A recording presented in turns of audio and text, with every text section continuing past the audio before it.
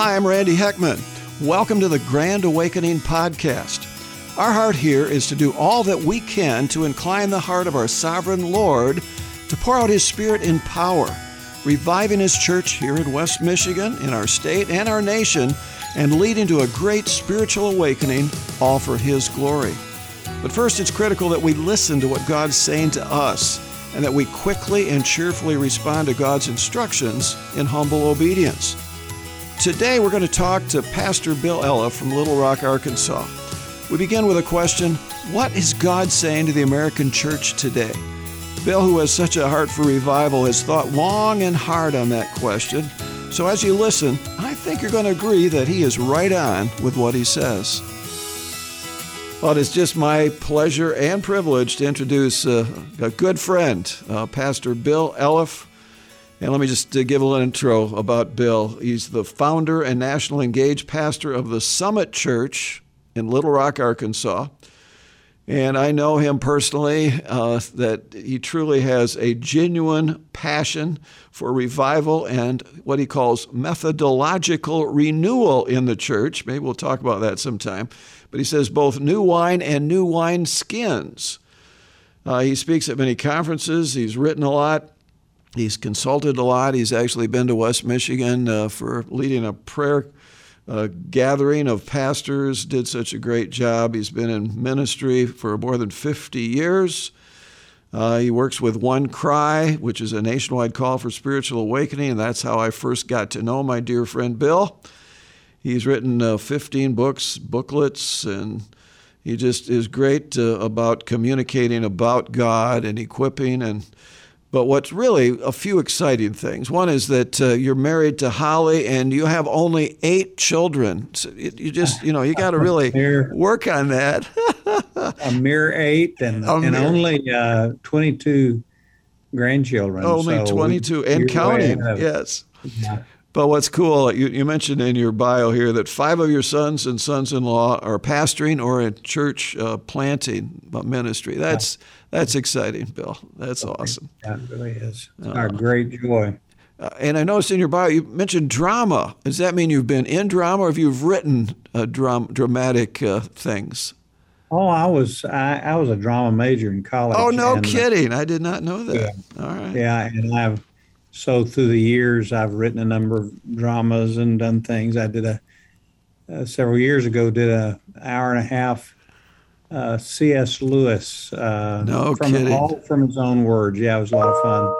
But I just enjoy that. But it's not the biggest thing in my life. No, but that's cool. I love that. Love that. I use it as a tool. Sure.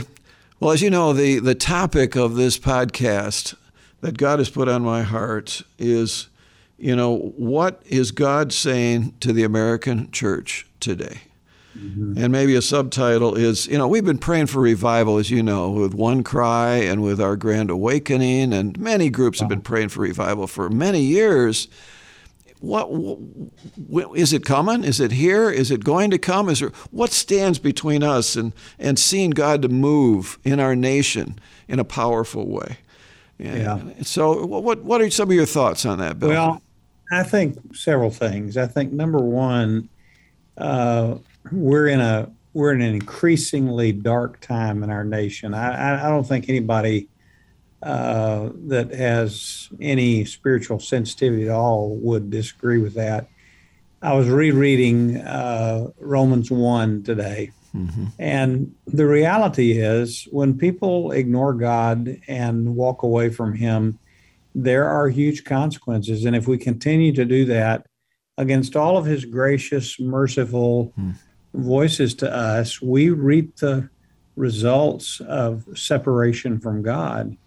And the final one of those, when God gives us up, the Bible says, is a depraved mind. And that word means a reprobate mind. It means that you've lost the ability to make moral judgments. In other words, you look at wrong and it really is right to you. You don't have the discernment. You don't have the ability to say, no, that's wrong. That's gone because God is gone in your consciousness. And so Randy, I used to hear people say things, and I would think, how in the world can they're intelligent. How could they believe that? Mm-hmm. And I would hear that just occasionally. Now we hear it just constantly. I mean, our airwaves are just filled with that. But that's the world. That's lost Right. people who Right. don't know Christ, who Mm-hmm. don't have Christ, are going to function like lost people. Mm-hmm. And so the world is getting darker. The tragedy is that so much of that has crept into the church. Yes. And you know that 85% of the churches across America are plateaued or dying. And we could go into a host of reasons for that. Mm-hmm.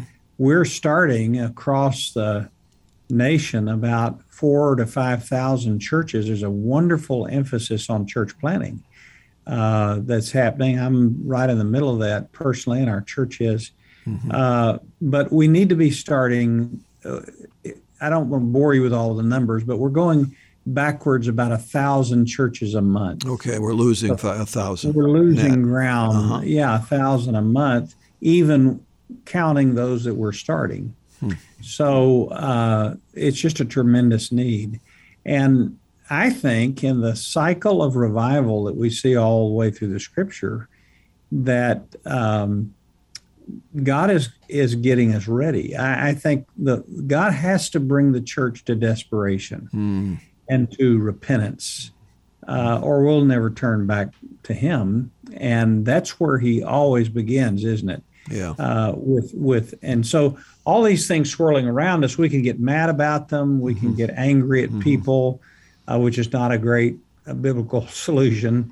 Or we can realize that the world is getting increasingly dark, and it calls for a response from the church of repentance and brokenness and prayer and witness. And the question is, are we willing to pay that price? Mm-hmm. I mean, we have abortion in this country. We have same-sex marriage. We are the largest producer and consumer of pornography in the world. I saw a statistic the other day that in America there are more couples living together without marriage than are married. Births out of wedlock were like 4% not too many years ago. Now it's 40%, growing. Some parts of our community, it's 80, 90% of children born out of wedlock and so on. And, it's tempting to point the bony finger out there and say, it's all their fault. But as you point out, a lot of that is in the church as well. A lot of that, those sorts of thoughts and immorality. And we're, everything that you just described is what you see in the latter portion of Romans chapter 1. Sure. Which makes you realize we're not in the first stages of this. We're in the last stages of this. And their consequences and the judgment of God against sin falls on believers and unbelievers in the nation. So I just think the question is, though, what is God doing in the church? Yes. And when I look there, to be honest about it, I am pretty encouraged in some way. Now that doesn't, you look around, or you may look at your church or a city or whatever and say, well, I'm not all that encouraged. But let me tell you why. I believe I've studied revival all my life, and been a part of some very supernatural movements of the Lord, just mercy drops. God is always previous. And so when you study the Great Awakenings in America, you see prior to those awakenings the decline in society, the growing desperation in the church, and then something begins to happen. God begins to wake up His church. And again, it comes out of desperation. But for instance, prior to the Welsh revival in 1904 or 1905, the 10 years prior to that, things began to happen. A prayer movement started across that principality that hadn't been there since the previous revival in the 1850s. Pastors began to realize that the teaching about the role of the Spirit of God in revival was not being taught. And so they began to have conferences about just how to walk with Christ, how to be controlled by the Spirit of God, how to seek God for revival. Those conferences began to happen. Another thing that happened was God began to raise up young leaders. We think of Evan Roberts, but there were many. He was not the only one. Seth Joshua, his friend, was going around the country and speaking about these very things. And so, again, this went on for, you can trace it, or at least in my studies, I've traced it back 10 to 12 years, this kind of a, not a tsunami, but a slowly rising tide of hunger and passion and prayer. And let me just comment on things that are happening in our nation related to that. I'd love to hear it. First of all, I don't think there's any question, but there is a significant movement of prayer that's been happening in the last 5 to 8 years in our nation. Dave Butts, who you know well, Randy, he's the head of the National Prayer Committee. Yes. And Dave said to me not too long ago that they believe that they can say with all confidence that more people are praying right now than at any time in American history, just sheer numbers of people praying. And that comes in waves. Before the last election, before Trump was elected, there was a huge movement of prayer that happened in our nation. Yes. Less in the last few years, but still movements of prayer, prayer meetings, prayer groups, cities that are churches are joining together in prayer.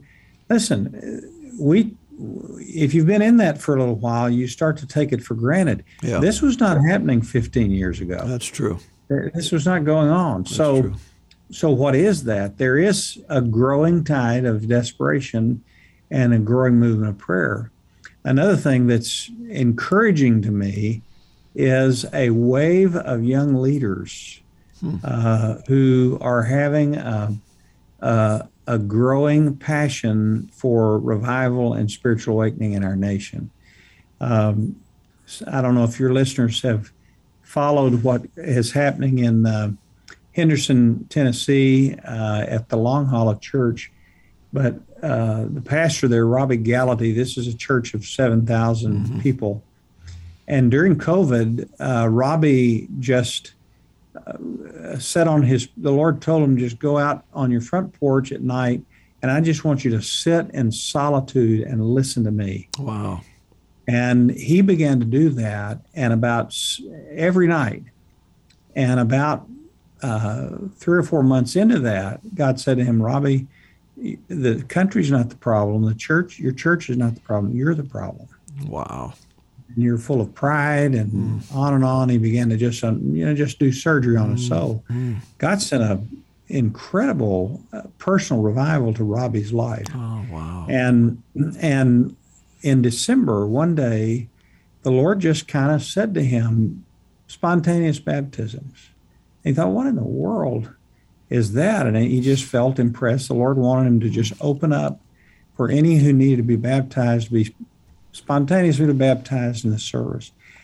Now, that was in December of 2020. The last report I heard, over 1,500 people had been baptized in his church. And I've been there, I've talked to Robbie a lot. You can't explain that any other way than God. It's not manipulative, it's not hysterical, it's just God moving, saving people being saved.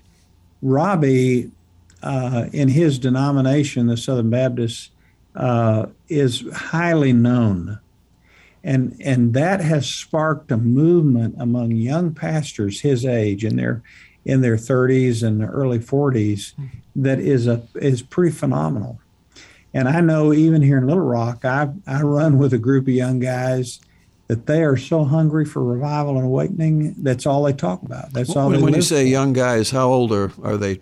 roughly? In their What 30s, age? 30s. 20s, 30s, 40s. Awesome. I mean, these are, I don't know of a pastor, and I deal with a lot of pastors across our state and across the nation. I don't know of hardly any pastor that's not talking about revival and spiritual awakening. Well, now, again, Randy, you and I have been at this a long time. No, we have been, Bill. Yeah. Yeah. And you, that just wasn't that way 10 years ago, 15 years ago, even 5 years ago, to the extent that it is now. So you're encouraged by that. Yes. Yeah, I'm very encouraged. Let me just ask this, though. I mean, things are bleak in our country. Politically, the division, the news, it's ugly, needless to say, right? Right. Is again, I'm going to be, I hate to use the word devil's advocate because he doesn't need any help here, but just to push back a little bit, is it possible that some of the prayer and so on is just, we want things to get back nice again so things are comfortable, rather than we want to see God move and we're all in with him? Can you push back to me on that issue? I mean, absolutely. I mean, I look at my own prayer life, and my motivations are not always pure. And so for sure that's true. But I think even that is waning. And the reason is it's getting so dark. I mean, what we're seeing politically, culturally, socially, real Christians who really know the Lord are coming to the conclusion business as usual will not turn this. It's impossible. I agree with the you. The only thing that would be a mighty movement of God. And let me tell you, I think there's another turn that we haven't experienced yet. Okay. That is necessary. So, Randy, you and I know a man named Sammy Tippett, and Sammy has been all over the world as a evangelist and revivalist, and I don't have many men that I have more respect for than Sammy. And he was involved in the Romanian revival in the 80s. Okay. That was just which ultimately led to the overthrow of communism, and that was a spiritual movement. A lot of people don't realize that. Sure. Yes. So that revival began in Oradea, Romania, when a pastor stood up and he began to preach to his people, let the repenters, which is what Christians were called, let the repenters repent. And God began to work on them, and you can hear a pirated tape that was made of that sermon, and you began to hear people sniffing and then crying, and then the audience gets so loud that you can't hear what the pastor's saying. Wow. As they're weeping before the Lord. Yeah. I was talking to Sammy about this just this week. Okay. And Sammy said, Bill, they repented of two main things. And the main one was this, that they didn't love lost people. Oh, sure. And that they weren't sharing the gospel with people. Yeah. Now, we don't talk about that much. And we talk about repenting of abortion, repenting of pride, repenting of, and all those things are true. All those individual sins, all of those corporate sins. But it's interesting when you study the life of Jesus, he didn't spend his time railing against the government. If he got mad at anybody, he got mad at false prophets and Pharisees. That's true. But what he did was he came to seek and to save that which was lost. Yeah. And he didn't miss a moment, 24/7, sharing the gospel and living the gospel in front of those people. That's the one thing, Randy, that I think when we began to see that in the church, and he said in Romania, for people to be baptized and for people to share the gospel meant they were going to prison. Sure. And there was a cost. And we're not far from that. I think we're way closer than we realize. And when people are willing to stand at whatever cost and share Christ with everybody they see, not in a condemning way, not railing against all the evils, because they're there, and that's right. That was present in Rome, and it was present in Romania, and but just sharing the gospel of Jesus Christ. When we repent of that sin, we may be close to seeing the revival and the awakening that we long for. Yeah. I mean, it's so clear, in the Great Commission, all authority in heaven and earth has been given unto me. Mm-hmm. So just go in your big churches and have a good time once a week and everything's fine here and just be nice. No, go. Don't play defense. Go. Play offense. Make disciples. So it's sharing the gospel and then making disciples that will make disciples that will make disciples. And that's work. But we, our culture just basically says, don't offend people. It's almost like we have this belief that Satan has dropped into our minds and hearts that nice people ultimately will go to heaven. You know what I'm saying? Rather than, no, we're all sinners. We all deserve hell. We all need the gospel. We need Jesus to forgive us, and we need to come to him one by one. So, it's a good point. I think prayerlessness would be another issue that affects the church in America. Absolutely. Wouldn't you agree? Absolutely. Yeah, I totally agree with that. And, if I don't pray, I don't have a relationship because you don't have a relationship with somebody you don't talk to. I would make another point about this. All of us that love the Lord have thought deeply about COVID, and we say, what is this? That all of a sudden in 6 weeks the entire world is shut down. That's true. And how could that, if you took that incident and you dropped it in the Old Testament and surround it with Old Testament commentary, how would you describe that? Well, it's God. I mean, I just think that the work of God calling us and the judgment of God against sin and all of that. I mean, we can say, well, God's terrible to do that. Well, we could also say it's terrible to kill 60 million babies. Yes, absolutely. But here's the point I want to make. I watch pastors and churches, and last year in 2020, I watched them say in the spring, they said, well, we'll be over this in 2 months, Oh, yeah. And then they got into June and they said, well, we'll be over it by September. Pastors who are really pursuing God, I noticed this, about July, August, they said, okay, this is with us. So how do they share Christ in India? How do they do the church in Iran? Yeah. How does the gospel go forth in China? Exactly. When we don't have buildings, we don't have huge budgets, we don't have this, that, and the other. There you go. And so I know here at our church at the Summit, our guys knuckled down and said, man, let's go back to the simplicity of the book of Acts. We can disciple people. We can share Christ with people.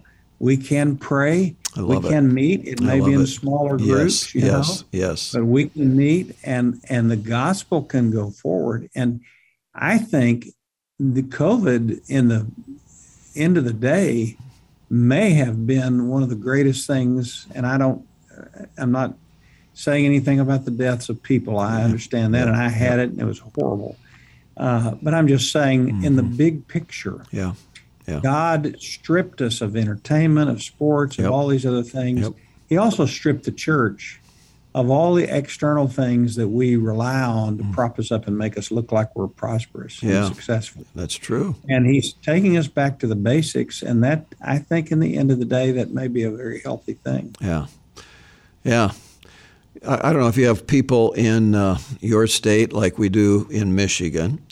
And again, these are dear brothers and sisters. But again, you pointed it out a little bit ago that they just say it's the government. We got to fix this government. And again, there's some arguments that I totally endorse. You understand my background is government. I get it. But it makes me think of a quote. Let me read a quote by Chuck Colson back a few years ago. He says, politics has become so big, powerful, and controlled by the special interests that the only way it's going to be reformed is the culture. And when you stop to think about it, politics is simply a reflection of the values of the culture. You change the culture, you'll change the politics. If politics is sick, it means the culture is sick. And we Christians are responsible for the culture. I hope everyone gets involved, active, and prays, he says. And so to me, that's how I view it, is that we have government, sure, it's got big problems.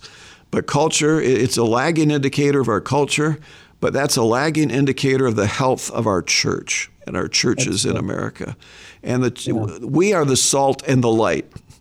And we haven't, as you pointed out, we've not been penetrating our culture with the truth in love.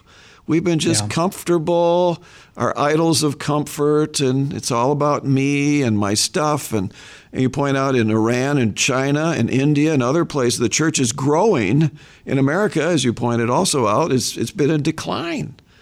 So what's it going to take? There's a lot of optimism in things you've said here. At the same token, you got to admit that in the dustbin of history, there are many nations who didn't listen to God, and they were destroyed. Do you really think America's going to go to destruction, or are we going to have another revival? What's your best thought? Well, I mean, I'm not a prophet nor the son of a prophet, so I wouldn't venture to say definitively what's going to happen to America. I do believe that we are on the edge of revival and awakening. I pray so. In a year or 5 years, I don't know, but in American history, every 30 to 60 years, we've had a Great Awakening. Right. First Great Awakening, Second Great Awakening, Prayer Revival, 1857, the Welsh Revival, and then the Jesus Movement of 1970. We're 2020, we're 50 years out from the last Great Awakening. And so God's not bound by that cycle. And here's the other thing. God is sovereign, and revival is sovereign. I don't think we can say, okay, Lord, we've prayed this much, you have to do this. God is looking at the whole world, and He has a redemptive plan that may or may not include the United States. In the past, we were the great sending nation for the world. That's right. And we want to be that again, but He's sovereignly moving in all this. My responsibility, and ours as churches, is to pursue Him with all of our heart and fall in love with Jesus all over again. I love it. And I guess this is part of the message that I don't hear much. Love lost people. I love it. That's so good. Here's a question, and I'll just be very frank. Think of the most liberal person you know that in your mind is really doing damage to our nation. If Jesus were here, and He is, would He love them? He definitely would. Yes. Yeah, and what would He do? How would He approach them? What would His attitude? Would it be just to write scathing articles, or would it be, to tear up Facebook or whatever with things, or would it be to love them, pray for them? I love it. I love it. And share the gospel when God gives us the opportunity to do that. And that's how the kingdom advances. I mean, it always has. It always will. And so I pray. And I'm optimistic. And I think, Randy, it may get darker. Before it gets before light. That revival comes. And I agree with you, Bill. We could find at minimum, the tax-exempt status for churches and Christian nonprofits could be taken away, just for starters. There could be, the whole concept of hate speech. Oh, you said I'm a sinner? You said that marriage is between a man and a woman? You go to jail. You're hurting my feelings. And and we could go down that road.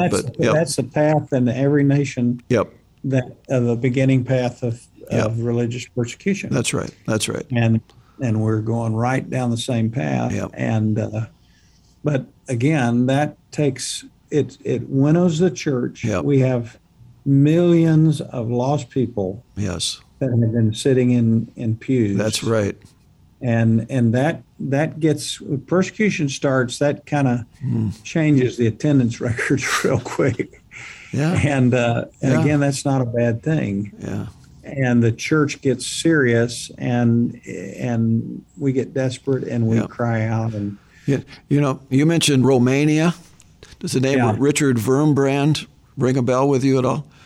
Yes. He wrote the book Tortured for Christ and started a ministry for those.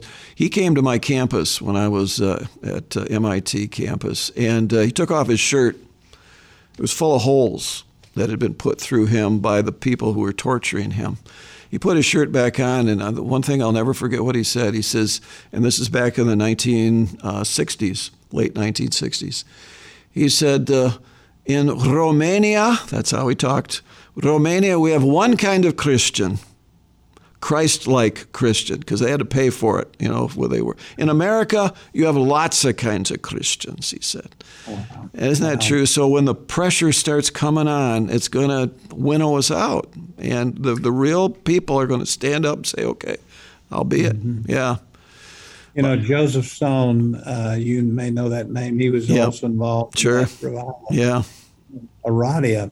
And Stone said the turn in Romania, in that church, which is now Emmanuel Church in Aradia. Okay. The turn came when they began to call the repenters to repent, and when they began to teach, they would take the passage, take up your cross. Oh, yes. Daily. And so, I heard Joseph Soames, in fact, he spoke in our church one time, say, when you said cross to Peter, it wasn't a nice little diamond pendant. It wasn't a beautiful steeple. Yeah. It meant visions of his friends and countrymen writhing in the sun, dying an agonizing death. Yes. So when Jesus, he said, when we realized that taking up our cross was physical, it was physical. Yeah. In other words, are you willing to cross the line and literally give Christ the rights to your physical body? Mm-hmm. Well, when you do that, when you step over that line, then when Christ asks you to get up at 3:00 in the morning, you do it. That's right. When he asks you to share Christ, even though it means you might be persecuted or laughed at, you do it. And he said, when that happened, the people became fearless, and they started telling people everywhere about Christ, and all these people started getting saved. And Soane said the police called him in and said, you've got to stop the people from sharing about Jesus. And he said, well, I won't do it. They beat him. Later, they dragged him in again, and they gave the ultimate threat. They said, if you don't stop and your people don't stop, we will kill you. And Soane said, hallelujah. He said, if you kill me, you're doing me a favor. Right where I want to go anyway, and you will take my blood and spread it across the land, and it will start a movement you won't be able to. I love it. And you know what they did with him? They probably let him go. They deported him. See? They sent him to America. Sure. Because what can you do to a man who doesn't care what you do to him? That's so good. And I think God is wanting to get us there. Yeah, that's good. And the revival will begin, I believe. I got a quick question for you. If you, Bill, and then we're going to put an end to this great interview. This has been awesome, Bill. But if you had the ability to speak to every true Christ follower in America, one-on-one, what would you want to tell them to do, to be, to do, whatever? If you had that ability to speak to them, just heart to heart, what would you want to say? Well, I think what I'd say is along the lines of what I just mentioned. My life verse is in Acts 20. Paul said, I don't count my life as dear to myself, right? But I want to fully fulfill my mission and preach the gospel. That's what he was saying. Yes, yes. So we live for everything else. Yeah. We live for prosperity, for reputation, for pleasure, for comfort. Mm-hmm. And I would say, step over the line and give your body to Christ. I love it. Give your body, give your reputation to Christ, give your every bit of your time to Christ, and then say, "Now, Lord, how do you want to use me?" And He'll use us up. I mean, He'll make us great intercessors. He'll make us great witnesses if we are willing to say, "Not my will, but thine be done." Yeah. And I think that's where Christ is pushing the church. Oh, God, do it. And he's using the pressure of our society and culture to get us there. I love it. Bill, close us in prayer, would you? And pray toward that end, please. I'd be glad to. Father, I thank you for this time together. I thank you so much for Randy and how you've used his life in our lives and so many lives around the country. And Father, we long for you to come in power. Lord, the church is not doing the job. Lord, our hearts have grown cold. We don't love you. We're not experiencing your presence and your power. And Father, I pray that you would open our eyes to what's happening, and the pressure of the world around us would drive us to you. Amen. And Lord, we would say, whatever it takes, Lord, to know your presence and power in my life, my family, my church, Lord, you would take us there. And Lord, we thank you for the rising tide of intercessors and the rising tide of young leaders who are passionate for revival and awakening in the church, and the fresh interest there is in those kinds of things. We pray that it would grow and multiply. And oh God, we pray for mercy drops. We thank you for what you're doing. I could just name places where you've been working in the last 6 months, and Lord, we praise you for that. Amen. But Father, we ask for more. Yes. We pray for a downpour. We ask for a thunderstorm of your grace and a tsunami, Lord, of your saving power, Lord, and just reading the accounts of past revivals where people would wake up in the middle of the night and cry out to you to be saved, and where the churches were full every day and night, 24/7, and there was no orchestration except you and your Spirit. Lord, you are the ultimate leader, and we pray you would lead us, Lord, and that we wouldn't quench your Spirit or grieve your Spirit. Lord, that we would fast and we would pray and we would cry out to you. And we thank you, Lord, that you have promised repeatedly that you would hear our cry. And Lord, we want to tell you that we believe that. Mm-hmm.